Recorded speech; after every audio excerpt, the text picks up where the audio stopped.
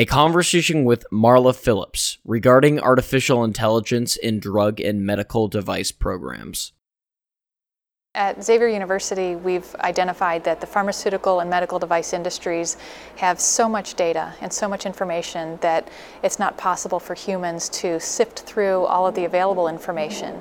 And it's a huge miss because there are opportunities to identify trends and correlations that could predict failures before we put it out on the market and potentially harm patients. And so we've brought the FDA together with the pharmaceutical and medical device industries to look at how can we use artificial intelligence as a way for continuous product quality assurance? So to continuously scan all of your data and information and looking for trends and correlations instead of relying on tools that have been around for decades, like audits. We all know that an audit is not effective, or at least it's effective a little bit, but we all say it's a snapshot in time and you're only looking at a fraction of available information. So what are tools for the 21st century where we can go beyond what we're currently doing that is leading to consistently to failure? So through artificial intelligence, we're finding that we can scan all sources of data if it's brought into a data lake, and it can then be used by quality professionals to make robust decisions about the assurance of product quality.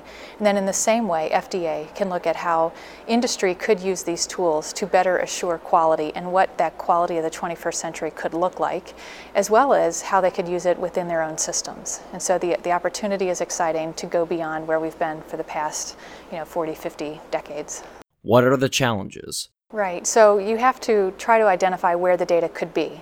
And so if you have a complaint that occurs out in the field, a lot of times you'll start looking at the laboratory data, the manufacturing batch records. There's just some data sources that you always look at.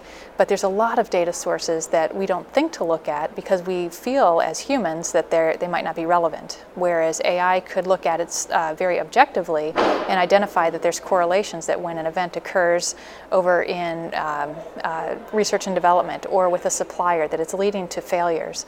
And so it can start to predict failures so then we can prescribe better specifications and criteria to put in place so we can avoid those failures. As far as collaboration, it definitely would require some collaboration because what we find is that in companies there are silos of data sources, and so you have to collaborate with your cross-functional peers to bring all that data together in the data lake so that the algorithm can work to identify the trends and correlations. What should AFDO members be taking away from AI?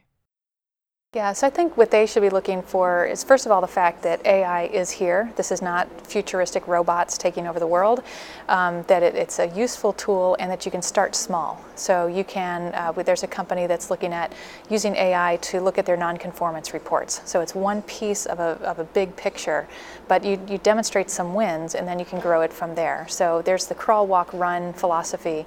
So the takeaway is that it is for you and it's ready and it's here and it's doable. For more information, visit www.afdo.org or download the AFDO mobile app to access additional information.